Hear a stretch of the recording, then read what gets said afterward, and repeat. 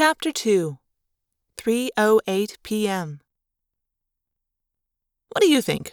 Marco asked me. "Personally, I figured Tobias found some really good roadkill, and he wants us to share." "Yeah, that's probably it," I said tolerantly. Marco's approach to everything is to joke about it, especially when he's worried. After school, we all went our separate ways. Cassie to her home, Rachel to hers.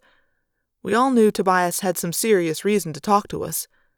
We were all afraid it was trouble of some kind. But I had something extra to worry about.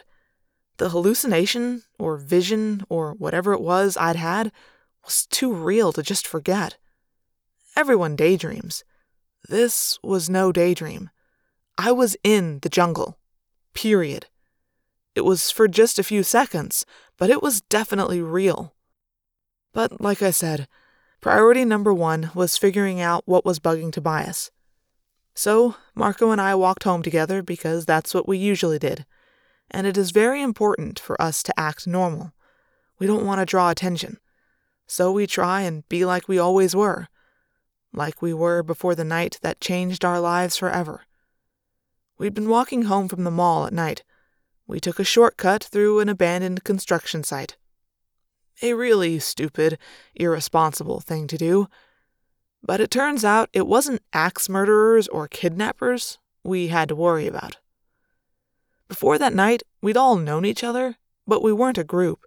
We had just happened to hook up at the mall. It was an accident or fate or something. Take your pick. Anyway, the 5 of us ended up walking together as we were leaving the mall. And in a dark, spooky construction site, with empty, half-finished buildings all around us, we saw the spaceship land. It was an Andalite fighter. It was badly damaged. Up in orbit, the Andalites had come out on the wrong end of a fight with the Yeerks. The Andalite pilot of the fighter was named Elfangor, Prince Elfangor. He was dying.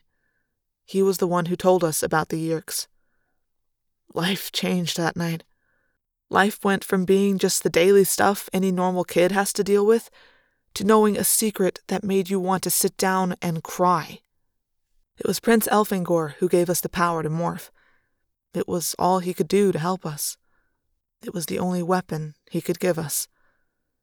The power to morph, to become any animal we could touch and acquire. A great and awful power. A power that has given me some serious nightmares. I've seen things since that night at the construction site. Things I wish I'd never seen. And I've done things I wish I couldn't remember. "Hey," Marco said, interrupting my thoughts. "Speaking of Bird Boy, up there, is that anyone we know?"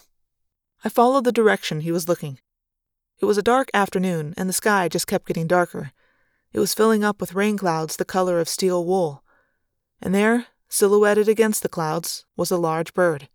Even from a distance, you could tell it was a bird of prey. "Could be, I can't tell," I said.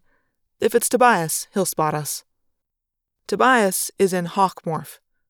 Permanently. See, there's a nasty little hook buried inside the morphing power.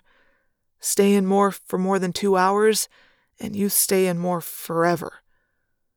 Tobias has the soul and mind of a human, but his body is the body of a red-tailed hawk.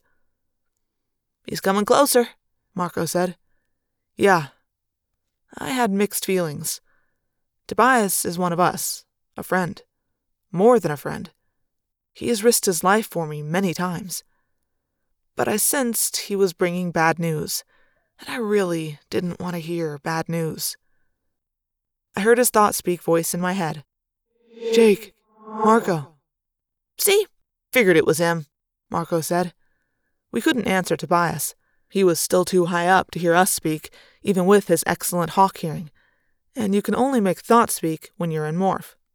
Or if you happen to be an Andalite. "You guys need to haul it a little faster," Tobias said. He sounded tense, impatient, excited. Not that he really sounded at all. But his thought speak in my head carried tension. "Morph as soon as you get a chance, okay?" I looked at Marco. He sighed. "My dad should still be at work. We can use my house," he said. "We're almost there." We headed straight for Marco's house. We live in the same subdivision, just a couple of blocks away from each other. Most of the kids in our school live there, including Rachel. Cassie lives out on her farm a little ways down the road. "I'll round up the others," Tobias said. "We'll meet up with Axe later. I'll catch up with you once you get airborne." "This has Big Trouble written all over it," I muttered. "In huge red neon letters," Marco agreed. We reached Marco's house and went in. Marco checked to make sure we were alone. "Dad! Dad, you home? Anyone home? Hey, Dad, I'm going to change all the settings on your stereo." Marco winked at me. "If he's home, that'll make him come running." There was no reply, just a quiet house. We ran up the carpeted stairs to Marco's room. We ran past framed pictures of Marco and his dad and his mother, who everyone thought was dead. Marco opened his bedroom window as wide as it would go. The breeze was cool and damp. It was going to rain, and I hate rain. "Let's get this over with," I said. I kicked off my shoes and removed everything but my morphing suit. Marco did the same. I focused my mind on a bird. It was a peregrine falcon. The DNA of that falcon was part of me. And, thanks to the Andalite morphing technology, I could trade that DNA for my own. I focused my mind, and the change began. Feather patterns appeared on my skin, as if some invisible person had drawn them there. The not terribly clean floor of Marco's room came rushing up at me as I shrank, dwindling down like a fast-burning candle. It was like falling and falling without ever quite hitting the ground. Or, in this case, hitting a dirty white sock. "Oh, man," I said. "Marco, you could at least not leave dirty gym socks around." "Hey, I've seen your room," Marco said. "You still have some of your old baby diapers lying around." He started to say more, but that's when his human tongue shriveled down to become a tiny bird tongue. So all he said was, "Croshy-craw," whatever that meant. The dirty gym sock went from being the size of a sock to being the size of a blanket. The only good thing was that falcons don't have much of a sense of smell. I was grateful for that. My lips became hard as fingernails and began to press outward, forming a sharp, down-curved beak. It was weird and disturbing, because I could actually see the beak grow, like some humongous nose. My feet were gone, replaced by talons that could open up a prey animal like a can opener on a can of cat food. My bones made grinding, squishy noises as my skull shrank. My arm bones became hollow, and other bones disappeared altogether. Then the patterns of feathers on my skin grew three-dimensional. It was eerie to watch, like my skin was chapping really badly. Like skin was peeling up at an incredible rate, and each peel of skin formed a feather. Gray feathers, mostly. I glared at Marco with my incredible force-10 falcon vision. He glared back with the eyes of an osprey. "Let's catch some air," I said. I flapped my wings twice and hopped up to the windowsill.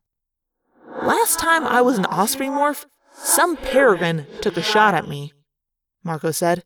He sounded a little resentful, like it was my fault. He hopped up to the sill beside me. "Don't worry, Marco. I'll protect you." I said it, knowing it would make him mad. "Protect me? Right. Come on, big guy, let's fly. See if you can keep up with me first. Then see if you can protect me. Ha!" I opened my wings wide, kicked off from the windowsill, and dropped straight for the grass in Marco's backyard. This is always terrifying. See, you know you're a bird and all, but in your mind, you're still a human. And jumping out of windows scares humans. I was 10, 12 feet off the ground, with nothing but lawn to catch me if for some reason my wings didn't work. But then my wings caught the air. I felt the pressure of the air pushing up beneath me. I flapped hard, 1, 2, 3, 4, and shot forward. Forward and upward. I flapped and flapped, working hard to get altitude in the cool air. Flapping is hard. Just because you're a bird doesn't mean flapping is easy. Marco and I had just managed to climb maybe 50 feet when Tobias came zooming up alongside us, zipping around like he'd been born a bird. "Follow me," he said. "Follow you where?" I asked, maybe a little too grouchily. Tobias laughed. "We're going to the grocery store," he said. "We're going to the Safeway." "Tobias, are you nuts?" Marco demanded. "The grocery store? What, is there a sale on gourmet birdseed?" "Funny, Marco," Tobias said. "But it's not about birdseed. This grocery store seems to be having a sale on high-ranking controllers."